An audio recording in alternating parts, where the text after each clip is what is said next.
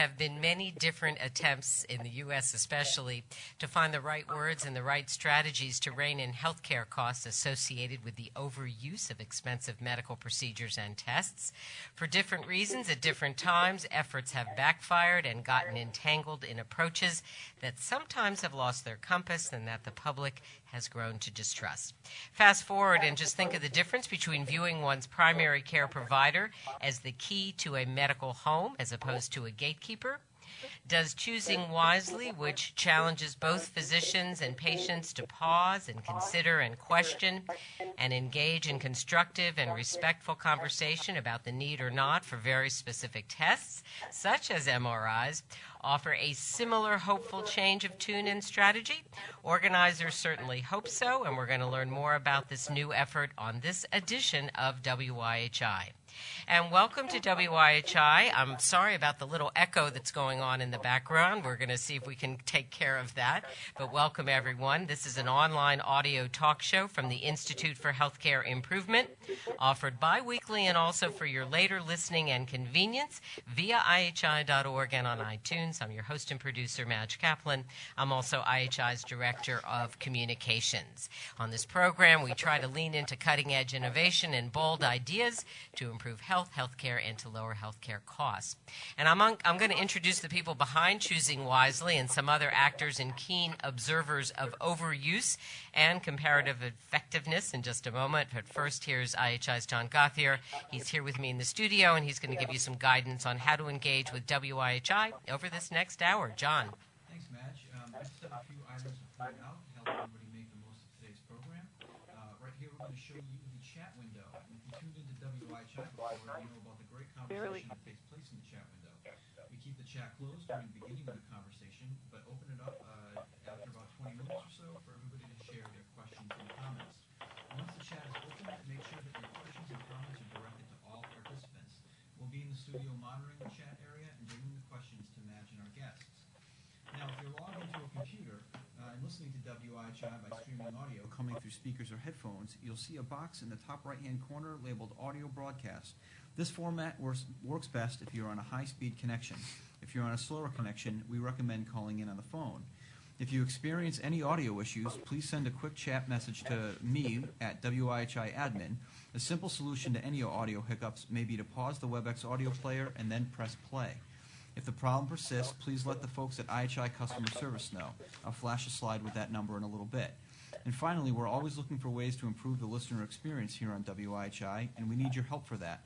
Please take the time after the program to fill out a quick survey and let us know how you feel and how we've done. Back to Madge. All right, thanks so much, John. Let me now provide some brief introductions of our guests.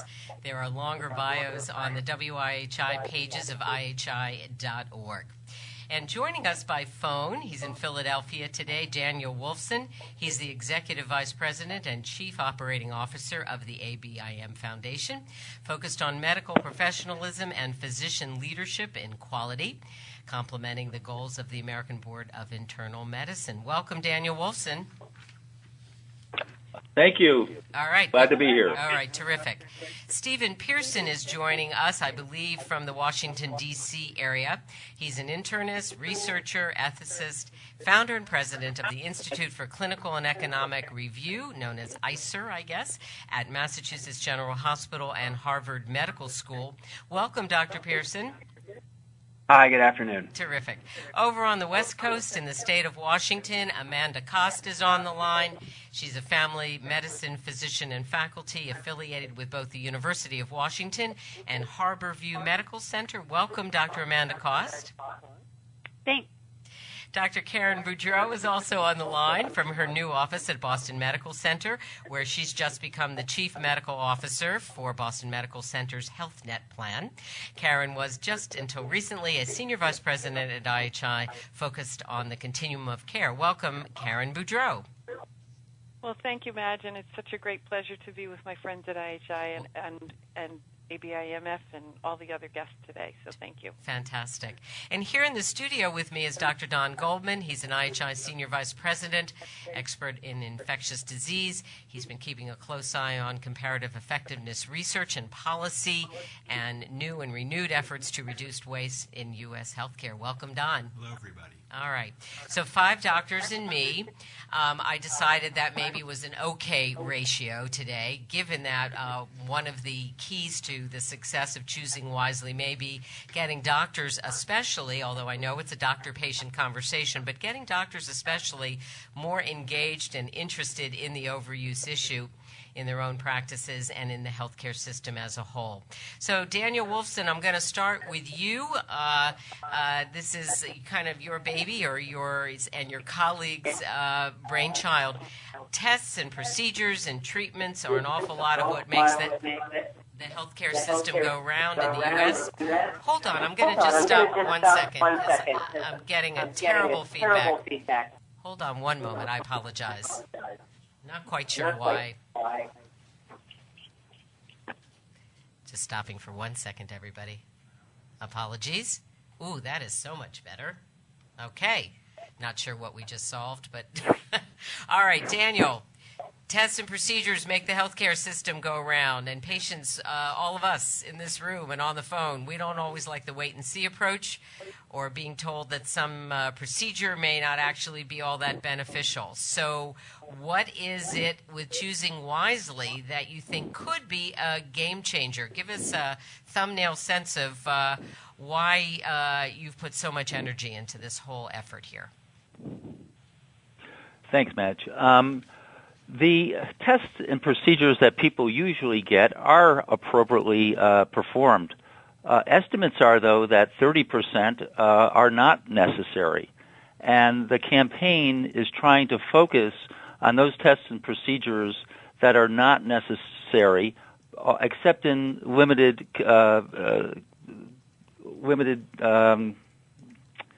instances. So the campaign is having specialty societies identify these tests and procedures that have little or no value and potentially harm. So the aim is to begin to have conversations between patients and physicians around areas where there's questions about the necessity of that test. Not absolutes, but oftentimes not indicated. Are you there? Yes. Okay, so give me some sense of what are your expectations? What do you think that this can do, this whole effort here, that perhaps hasn't been as effective up until now? So I think what's unique about this campaign is 4 things. One is that the specialty societies are taking leadership in addressing things that are unnecessary and beginning to have these conversations amongst themselves and amongst patients and physicians. And the messenger being physician leaders in the field with expert advice are driving this campaign and doing it within a framework of professionalism. You just showed the physician charter up on the screen. And one of the tenets of the physician charter is to have a commitment to being stewardship of resources, of finite resources.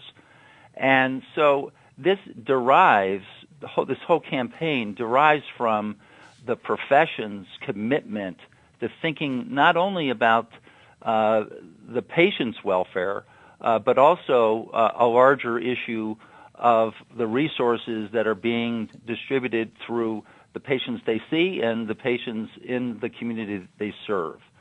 So the charter provides that realm. Already 9 specialty societies have signed up to identify 5 procedures in their area for a total of 45. Already 11 more specialty societies have signed up and will be announcing those 5 things in the fall. We're hoping that this will cause an awareness and conversations amongst physicians and amongst patients and physicians, and have more thoughtful conversations about the issue of unnecessary care than has been in the past. The other parts of the campaign that are important is the messaging. thinking about this from what's appropriate and what's unnecessary and what's wasteful is, I think, a right way of framing it, the right language to be thinking about as we have these thoughtful conversations. The third item that I think has been important is that these items are actionable. They're actionable, they're limited numbers, and they're very directed about what to do. But they're not absolutes. They're not never do events. As you can see from the list, there are times when you would want to do this procedure. Those are called red flags, that something in the history of the patient's history would want you to do that procedure. For instance, family history of cardiovascular disease might make you want to do a particular test, or previous history of the patient. So they're not absolutes. And the fourth thing is, I think that's very important, and probably the most important thing, is really respect for the specialty societies going forward as leaders, and having other people trusting their leadership, and the respect of the other stakeholders in the whole campaign. Not only are we doing this with physicians, but we're working with Consumer Reports to take what you're seeing on that Choosing Wisely ACP 5 Things Patients Should Question, and making that into patient-friendly translations that patients and you and I, Madge, could understand. We're also working with a university to do communication tapes that would permit physicians to learn the skills about how to explain to patients about unnecessary care. Oftentimes, the physician will say, I just don't have time to explain why that test is unnecessary. And by providing the skills, that physician can be more efficient and more effective in explaining why that test and procedure might not be a benefit and potentially harmful. Thank you so much. So that's Daniel Wolfson of the ABIM Foundation talking about choosing wisely here on WIHI. And some of the just quick slides that we're showing you here, if you're on the computer, there is so much rich material on the website. We've offered links from our own IHI.org, but if you go to the ABIM Foundation, you'll find all this rich material, and it's very, very nicely laid out and very clear. And I think, as Daniel has been saying, the companion thing going on with Consumer Reports and their own web environment and efforts there are also to be applauded, because it's so accessible and very, very understandable. So let me kind of move. We're going to kind of move around now with all our guests, and you know, we'll get into some questions, as you know, in the second part here. Lots of questions, I'm sure, will occur to all of you, and we do not have time on WIHI, so I'm urging you to go and take a look at some of these documents, because you can see the 5 things that have bubbled up from the specialty societies. But Dr. Amanda Cost, out there in the state of Washington, your participation in a National Physician Alliance pilot project, which was funded by ABIM Foundation, and some other practices, that's what gave others the courage to push things further and wider. So I'm curious what you've already been doing in family medicine that perhaps gave people the sense that this could be something that could be practiced even more widely. Welcome again. Thank you for having me. I'll talk a little bit about my experience in our clinic. So when I first presented this project to our clinic, people were very excited to get involved. I work in a hospital that's a safety net hospital, and so I think that people are aware of the fact that we have limited resources and we can't be ordering really expensive tests for everybody that comes through the door without a reason for doing so. It was interesting because the 5 things that came out for our specialty, family medicine, people in my clinic, the providers in my clinic, looked at this and they said, well, you know, we don't do this. We know better than this. Of course I don't order these tests, because I know this information, and I know I shouldn't be ordering a test, an x-ray early in the course of back pain, or prescribing antibiotics for sinusitis. And so I think that that's one of the barriers, is that many physicians know that they're not supposed to be doing certain things, and they actually believe they're not doing it. But as we undertook our kind of unofficial chart review to see specifically if people are ordering imaging early in the course of uncomplicated back pain, people are doing it, and they just don't necessarily recognize that they're doing it. It could be for the reasons that were already mentioned. Patients come and they expect a test. It could be that the physician doesn't have time or doesn't know exactly how to explain to the patient why this test isn't indicated. So I think that is one of the first things that we'll need to address is physicians need to have metrics about what their practice is like, so that when people come out with a recommendation to not do something, we can find out how often are we doing it, and why did we do it in this case versus not the other, and are there physicians out there that are doing a great job that are in terms of choosing wisely for their test, and what are they doing differently that other physicians can learn from them? Mm-hmm. We are a residency training program, and so the training environment makes it a little bit different in the sense that oftentimes residents will come, they will come up with a plan, then they'll come and talk to the attending physician. And I actually had this come up in the case of a DEXA scan with one of our residents, and I said, actually the Preventative Services Task Force doesn't recommend a DEXA scan in this case, and we're part of this campaign to choose wisely. And it's difficult then for the trainee to go in and say, okay, so actually this plan that we came up with that sounded so great, actually we're going to have to backpedal and we're not going to order the test. And it's difficult to kind of manage patient expectations at that point. So as we proceed with our participation in this project, it will be interesting to see how the other training sites manage this as well. I would also say one thing that is lacking, that's also been talked about before, is that we don't really receive a lot of training on how to talk to patients about testing that's not indicated. You do somewhat in residency, but not really in medical school. And I think that this is something that needs to start way back, in the first or second years of medical school, talking about good stewardship, talking about how to discuss with patients what are appropriate tests, what things are safe to kind of wait and see, and that sort of thing. So those have been the things that we've learned from our experience with the Choosing Wisely project. Thank you so much, Amanda Cost, and I think you're making the connection to education and training and getting used to having these conversations as part of ramping up to become a provider is really well taken. Maybe a nice segue to you, Dr. Pearson, as you've been watching kind of all this work, kind of across the continuum of healthcare and over the lifespan even of physician training. So you're an expert in clinical and comparative effectiveness, and you've been looking at physician habit for years, and I really enjoyed speaking with you even before we got on the program today to sort of get your wisdom on what you think Choosing Wisely and this approach now might be able to contribute to this effort at stewardship and better, really effectiveness using treatments really needed. Welcome. Well, thank you again.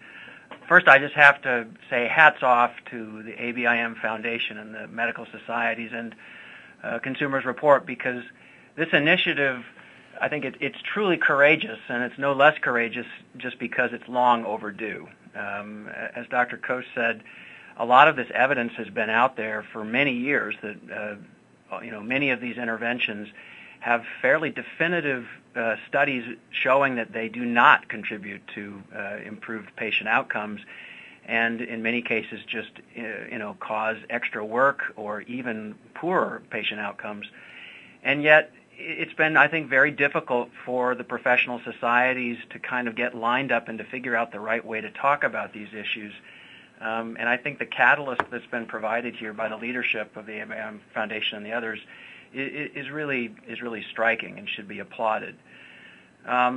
I do think that looking forward, it's going to be a very interesting path that they're on, and that others who are in favor of this general thoughtfulness and reflectiveness about medical practice will try to walk together.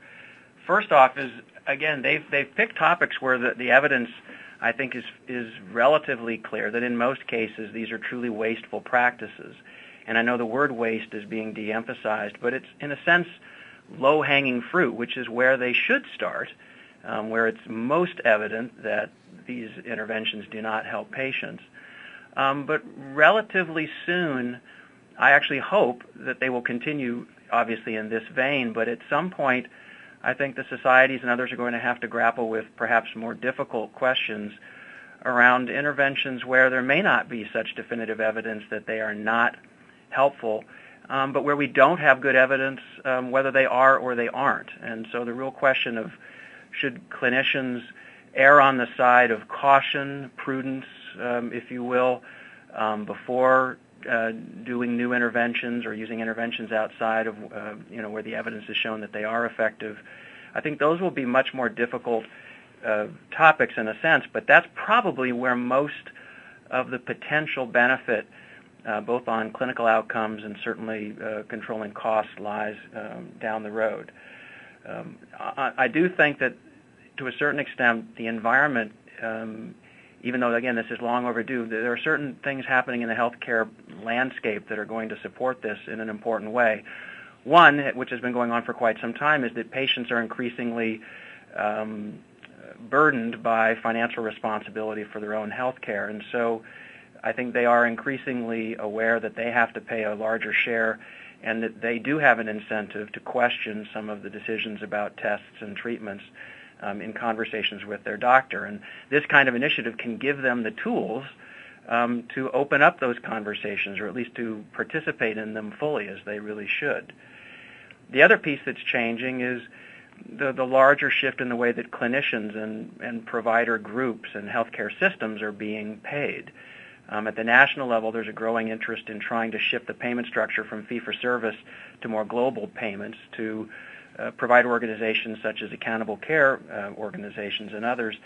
And as that movement continues to take place, both through federal payments, through Medicare, but also in the private healthcare, private insurance landscape, I think it will now come more and more to clinicians to think hard about, what tests and treatments really are in patients' best interests, and how do we provide even better care at lower costs. And so focusing the attention of providers by changing their incentives will align with the way that patients are increasingly thinking, and the leadership of independent groups without strong conflicts of interest, and particularly led by doctors and hopefully in true collaboration with patients, I think offers, again, a tremendous opportunity.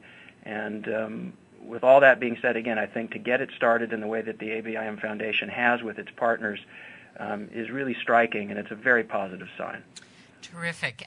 Before I turn to Don Goldman and Karen Boudreau, I'm going to flash up here this slide of something I had no idea about. It's called the New England Comparative Effectiveness Public Advisory Council, and I'm very intrigued with this. Maybe you could just in a minute tell us what this is.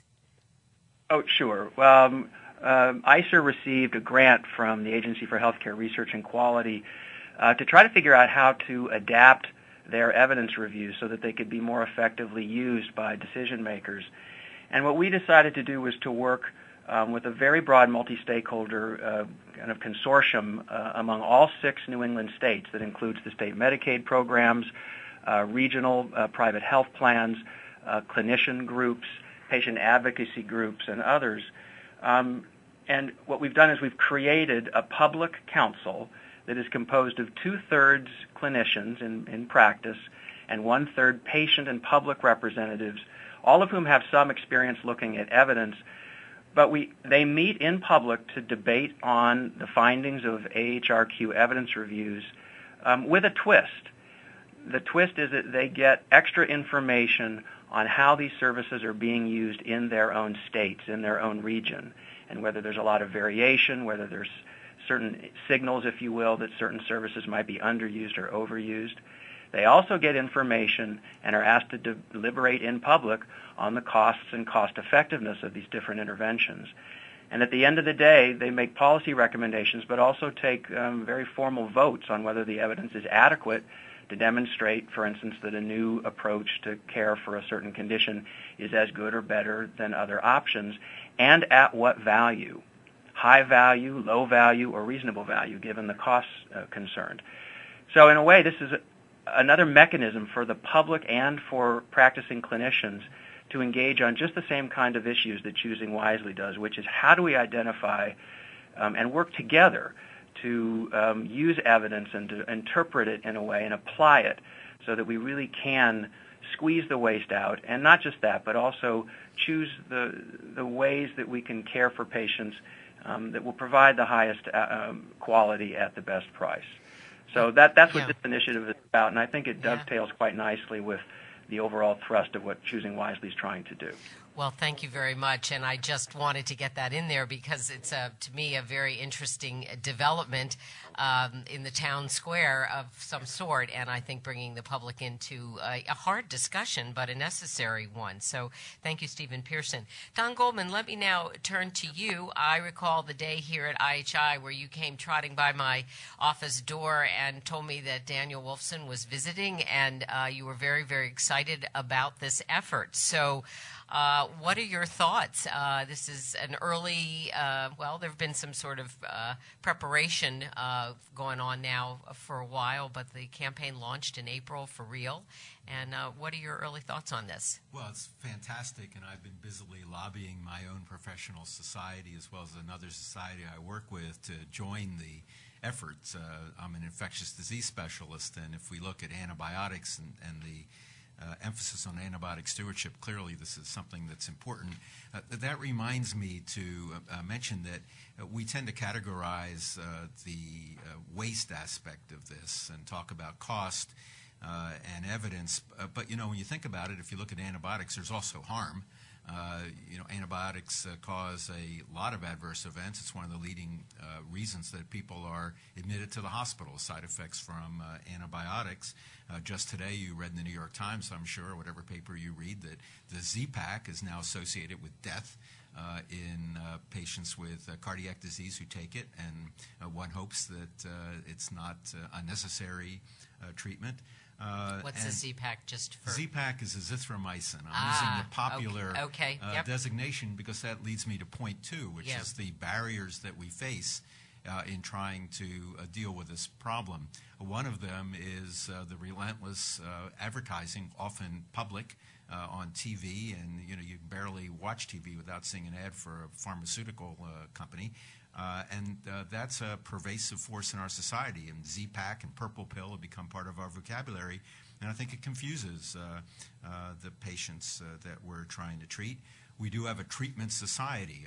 I once did a study comparing attitudes about antibiotics among parents in Germany and the United States. In Germany, you have to persuade a parent to give a child antibiotics because they believe that natural remedies for things like earaches are a better way to go. In this country, you have to persuade a parent that antibiotics usually don't work or add benefit for earaches. So different culture.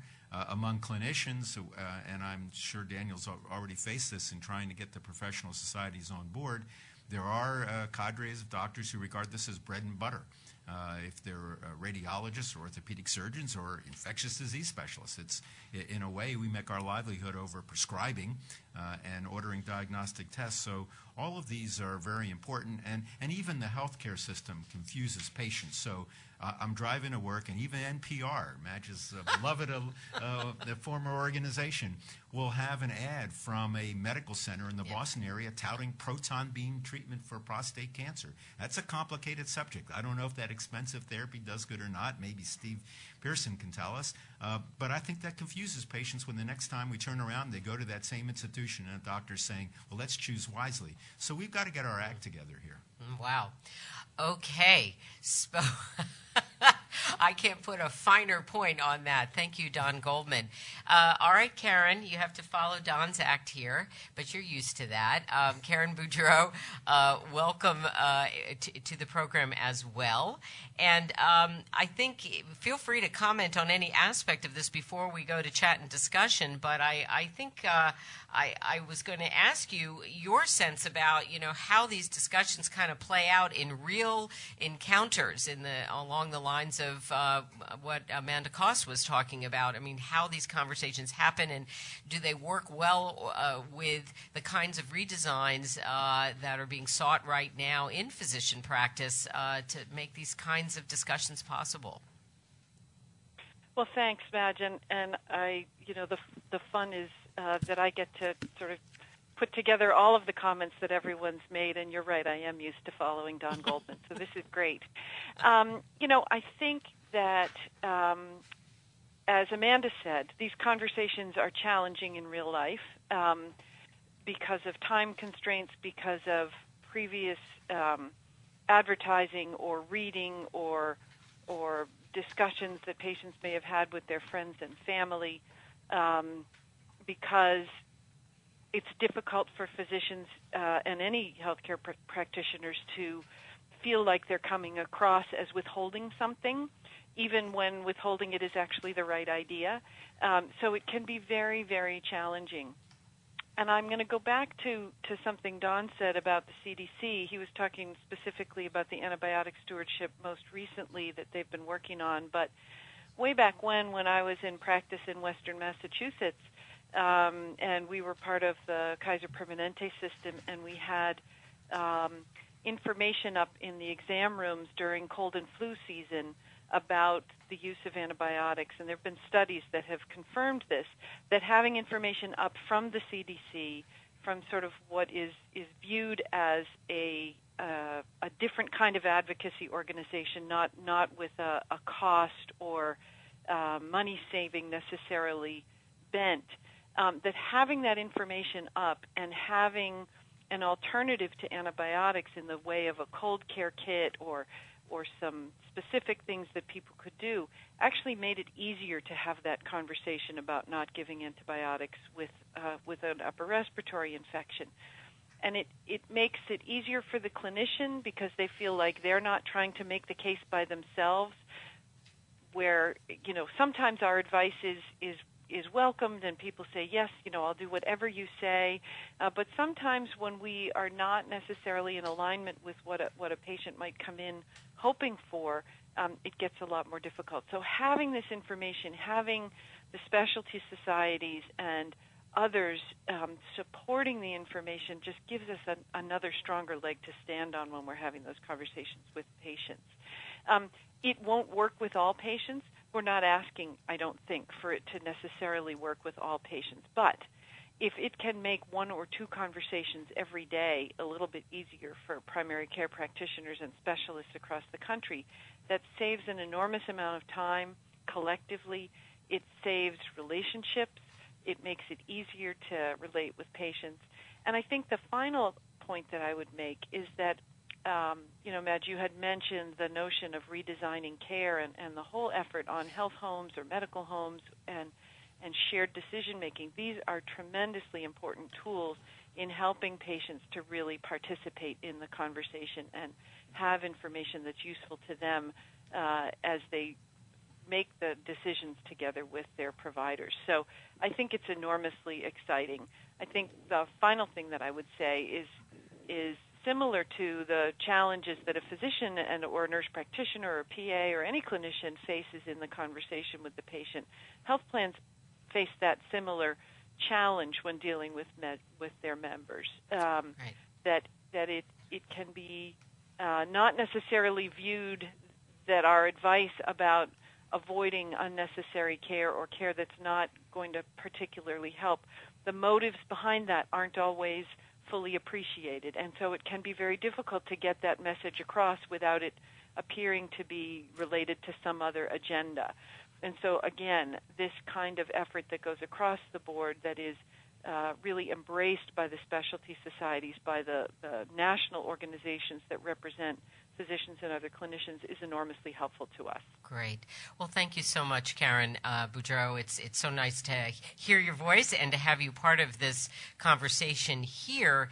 And I do think, as we've all sort of acknowledged, that there's kind of a legacy, at least here in the U.S., of problematic ways and folks growing to distrust certain efforts. But perhaps we have a different platform from which to operate right now. I can see that folks are already getting warmed up with chat and have sent some things to John, which he's passing along. And let me just say, as we transition now to your questions and comments, and hope we can get to as many of them as possible before the hour is up, I want to just acknowledge several people actually emailed me ahead of today's program with some thoughts and comments, and I encouraged them to hopefully get on the program and share them with you today. One in particular I just want to draw attention to, a wonderful nurse from South Carolina, Nancy Dureng. She wrote up a story, essentially her experience with her elderly mom and what they went through to ensure that a number of tests and procedures were not performed in accordance with her mother's living will. So it was a very, very interesting issue about tests and procedures and things to do in a kind of medical crisis at the same time that somebody at an advanced age in her life and with some fairly advanced chronic issues also had some limits about what she wanted. And so kind of both those areas and issues were represented in Nancy's story, and we're going to post that to the resource page in conjunction with today's program. So I just wanted to acknowledge that. All right, John, you want to just quickly remind people about use of chat, and we'll get the discussion going.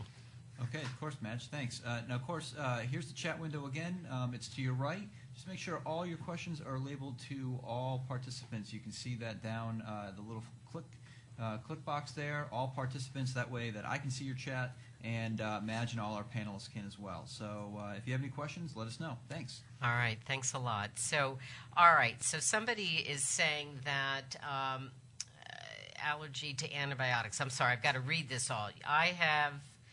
All right, I'm going to read this one. These kids have them expensive, stronger antibiotics ordered every time. Can you come up with a list of things that we should do?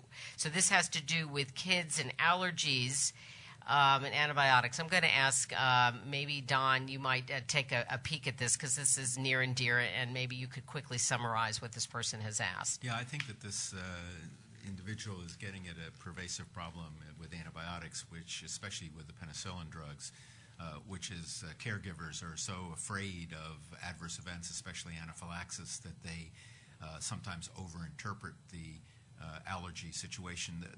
There's no really great answer. There are tests available to determine if patients are allergic, but they're not really suitable for office practice. So I think the best thing to do is when this issue comes up to really thoroughly document it and as best you can and make a decision, yes, no, this is really an allergy or not, and then keep that in the medical record so that it's always accessible, so that when an emergency comes up or another situation, somebody won't be guessing or acting too quickly. So I think that's the best advice I can give. Okay, thank you.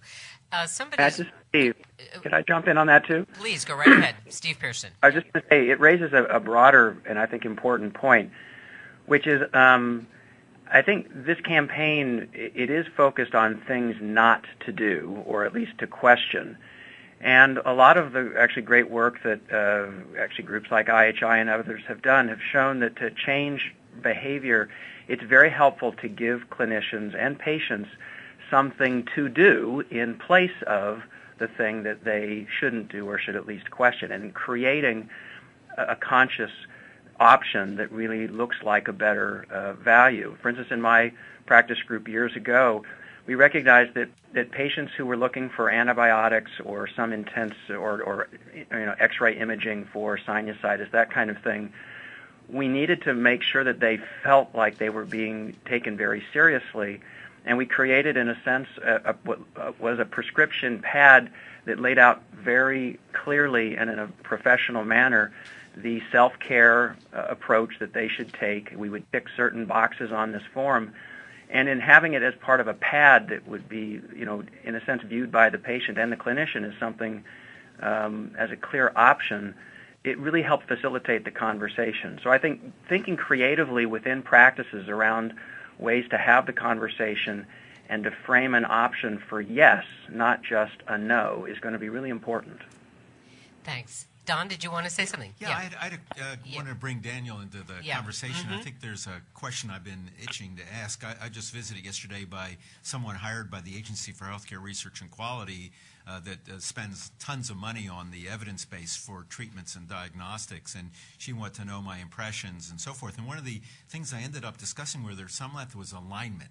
So I'm responding here to the question from Tara about decision aids, and there's lots of decision aids out there. It looks like ABIM Foundation's got a really spiffy-looking one. Can you how are you aligning with AHRQ and their decision aids, and Al Mully at Dartmouth and his decision aids, and Zincs with their hot linked decision aids? How are you doing that? Daniel? Yes. I want to just say something that I didn't say before, and I want to give credit to the National Physician Alliance, who we gave a grant to about 2 years ago and came up with this notion of 5 things in internal medicine, pediatrics, and internal medicine, and an article written by Howard Brody at the same time in New England calling on specialty societies to do that. Don, this campaign is largely around having these conversations and changing attitudes and culture. And right now, that's the stage of this campaign that we're at.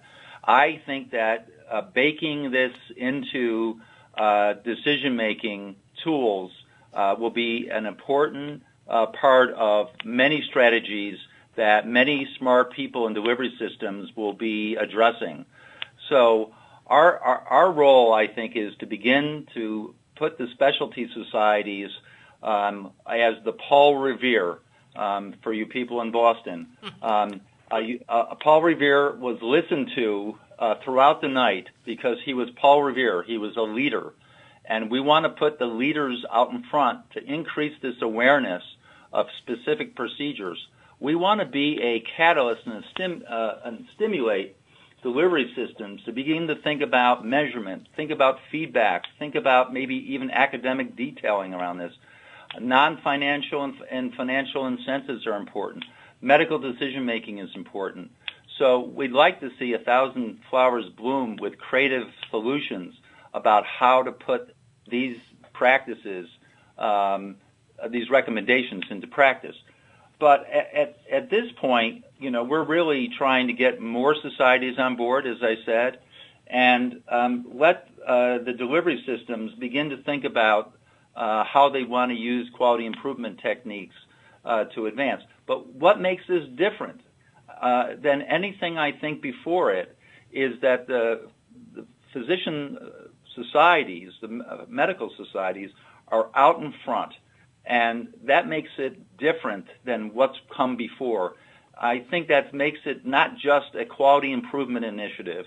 It makes it more like a social movement where people are having conversations and changing their attitudes about what underuse is all about.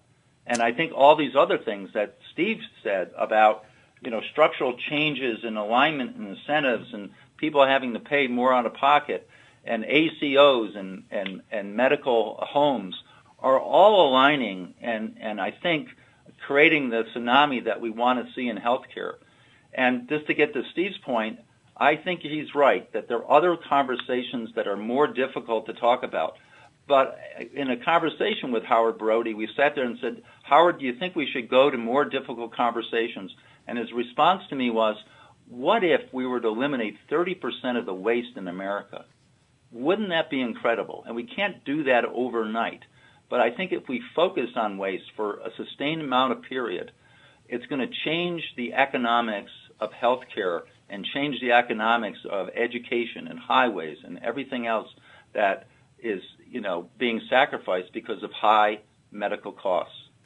Thanks very much, Daniel. And I want to I noticed there's some interesting questions here. Some of them have to do with the kind of dynamics with parents who are worried about things being missed if there aren't certain kinds of tests. And then there's another question that's asking about our whole culture around defensive medicine and concerns about lawsuits, etc.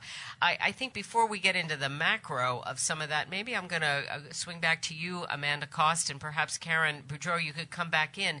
I mean, in the sort of day-to-day practice of medicine here, I'm curious, Amanda, how has this come up in discussion with other physicians as you've been working on the 5 things notion? And maybe Karen could speak to that as well, whether we have an opportunity here to sort of tip the scales and this not be about defensive medicine. Yes, certainly I think this has come up in our clinic, and I think that this is really where primary care can win, in the sense that having a patient-centered medical home that has a continuity of a provider.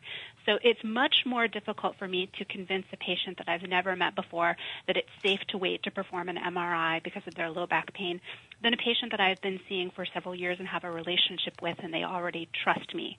So I think having a team approach, having a number of providers that the patient knows and trusts and is being cared for by a medical home will make these conversations easier. I also think that having, I think someone before was talking a little bit more about kind of contingency planning. If you're not getting better, then we're going to do this sort of thing. Here are the self-care things that you can do. Here is a prescription that's not a medication or not a test, but things that you can do to address your condition. I think that that's really important. I think people don't want to feel that we're not taking their concerns seriously, and that we are just putting them in a category of, okay, low back pain of less than 6 weeks, I don't need to do anything. I think that really taking time to explain to the patient, we will go ahead and do something if you're not any better. But a majority of people will feel better within 1 to 2 weeks. And if you're not feeling better, I want you to come back and talk to me. And leaving those doors of communication open, and also educating the patient about the things that I would want to know about. So if you get a fever or if you start having weakness, I want to know about that right away, because those are signs to me that I would need to do something to further investigate that. So I think the self-care is important. Also, educating the patient about what would change your mind about the imaging, and then the continuity of provider is really key in terms of having a trusting relationship where the person believes that you're acting in their best interest and not just trying to deny care for the sake of decreasing waste. Thank you so much. Thanks, Amanda. Karen, your thoughts on this? And I'm wondering, can you imagine arenas where physicians can kind of work some of this out amongst themselves to sort of help share and sort of both kind of get on board and sort of learn some skills from one another on this? Absolutely. And I first of all, I would completely echo what Amanda has just said. I think it's critically important to get that viewpoint, and I think the trust and relationship pieces are key. I also think that even in an instance where you don't have a relationship with the patient, having that sort of external third-party stamp of approval does make it a little bit easier to have some of those conversations with even folks that you don't really know very well. I think relating back to the notion of practice redesign and physician and practice organizations becoming more accountable for the overall care they provide, and understanding the variation among themselves that can have an impact not only on the quality of care but the safety and cost of care, represents a really exciting opportunity that Choosing Wisely feeds right into. When practices begin to look at their own data and say, I am a person who orders brand name cholesterol medications all of the time for all of my patients, and you never do.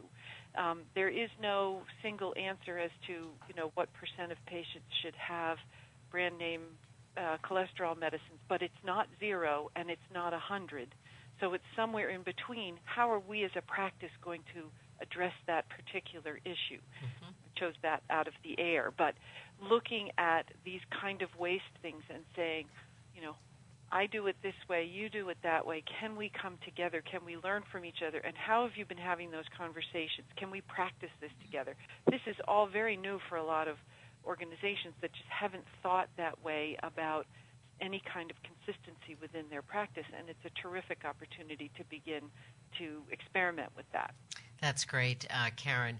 I'm looking at a question from Tara, and who's asking, with the efforts towards less tests, perhaps, will there also be renewed focus on hands-on diagnosis? And maybe I'll throw that one at you, Don Goldman, because sometimes at IHI staff meetings, Don wants to make sure that we don't all start, bashing modern medicine and what modern medicine can also yield. So what's your thought about that? Well, it's a difficult question. There are two aspects to it, Madge. One is the hands-on piece. Yeah. I think we face a real issue around trust, as Karen was discussing. This is all premised on a trusting relationship between doctor and a patient. And for many patients, and at least the older patients, the hands-on aspect of medicine is far more important than what's on the computer screen. Now, that's all changing, and it may actually affect our paradigm about what will be needed to establish trust, and it will probably need a whole new art of medicine. So the hands-on piece is very important. I must say I do get a little edgy when we constantly emphasize the gaps in medical practice and the problems in medical care, and doctors are not doing what they should do 55% of the time. I get a little bit testy about that because I know that there are many medical miracles, and that the vast majority of doctors are really working hard on behalf of their patients, and giving them some credit will actually help get some trust from the physician community, which in some respects I think is lacking when pay for performance and profiling and comparisons on websites. I got a rating of 8.5 from some agency that I never heard of before about my infectious disease reputation. I noticed it could have been a 10. I have no idea about that. That leads me to distrust random profiling and pay for performance to some extent. So we need to deal with that. Right. Well, thank you. You never know what Don's going to let us know. So that I'm worth a 10. You're worth a 10. We would all vote, wouldn't we? You're always a 10, Don. We would always go for a 10. Let me ask a question back to Daniel. Sort of some brass tacks, just so that we make sure we don't lose this. I'm curious if a specialty society or anybody wants to get involved in this campaign, how they can do so. Are you only looking for specialty societies right now? And the second part, I guess I want to ask you very quickly, are some of these societies engaging in efforts and discussions and education themselves to sort of bring their members? I realize you said, the organizations have, taken a real stand and put a stake in the ground and being very visible here. What are they doing to sort of help educate and, really deepen the understanding of these issues from within? I'm glad you asked that question. Let me give you an example of the American Society of Clinical Oncology, what they've already done and what they plan to do.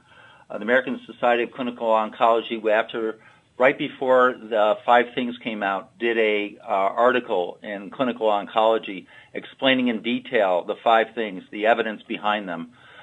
They also sent out to their members information on the campaign and why they were involved. At the next meeting of Clinical Oncology, there will be a session that will develop the next 5 things that they would like to recommend, and there'll be a voting throughout the entire conference on those selected candidates for recommendation.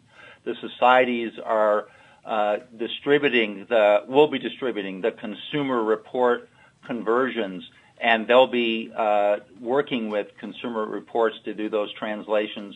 And we're hoping many will take advantage of this communication of the modules. The people who are joining the campaign are the specialty societies, and as I said, 11 more will be joining the 9, so there'll be 20 altogether.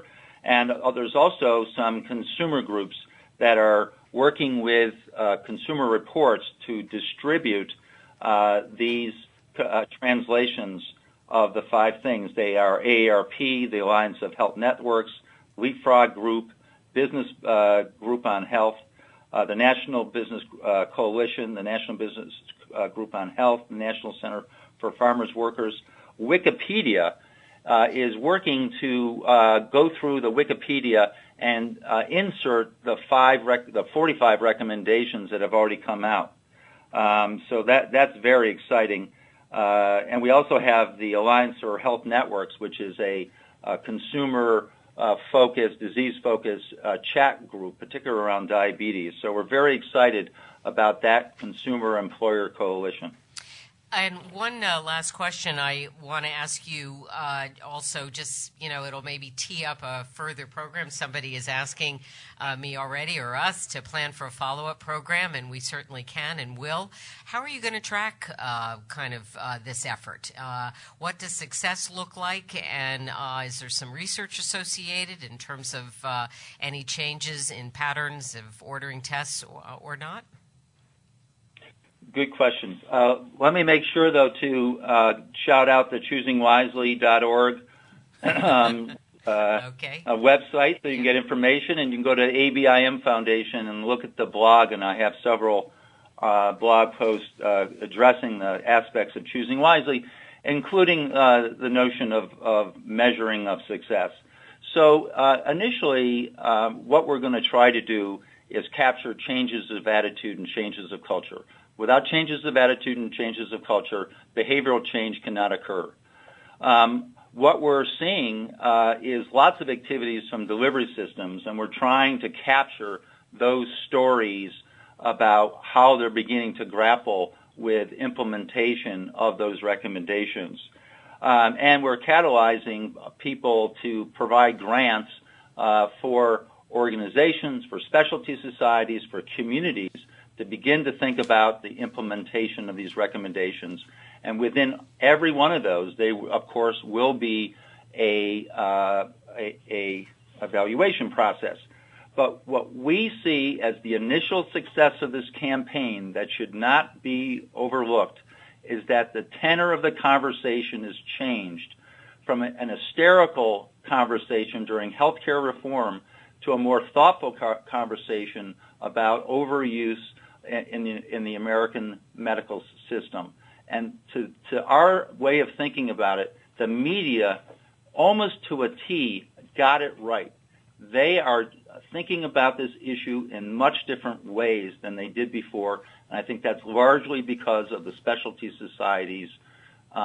So for me, we've had initial success. We're able to produce 45 things that were overused, and we've changed the conversation in America about overuse. Well, thank you very much, and I think these are all things that we can look to and follow, and I'd be happy to come back to this. Stephen Pearson, we haven't heard from you in a few minutes, and I think I'm going to give you the last word before I make some wrap-up remarks. Stick around, all of you, if you can, just for some important information. But, Stephen, I'd love to just let you leave us with some final thoughts. Well, it's hard to top Dan's eloquent quote there, but I will say that, for decades, there were small clusters of clinicians, largely, many of whom were, in a sense, sponsored or working with the societies, who talked about this idea of stewardship as a core ethical duty of the profession and of individual clinicians.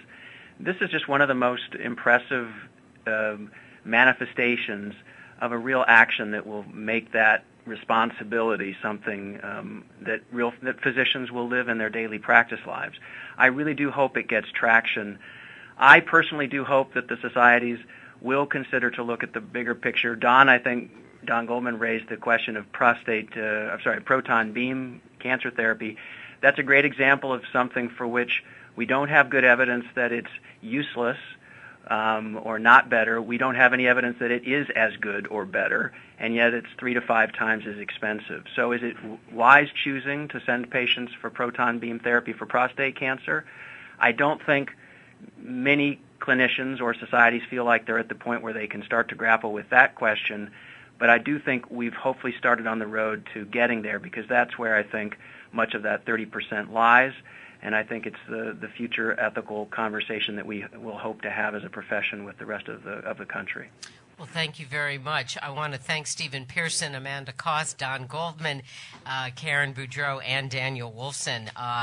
Sometimes mostly out of sight for all of you. An awful lot of phone calls and emails go back and forth in planning this program. Also want to make a very quick mention of an IHI expedition that's going to get started, a 5-part web-based program. It begins June 12th, partnering quality and finance teams to improve value. So this is an opportunity to bring those two worlds of healthcare and within your organizations closer together on cost and quality, of which what we're talking about today is, of course, quite relevant as well. You can check out more information on that on IHI.org. Go over to our Facebook page if you have a moment. Jane Rossner's going to write up some thoughts as she's been listening to today's show.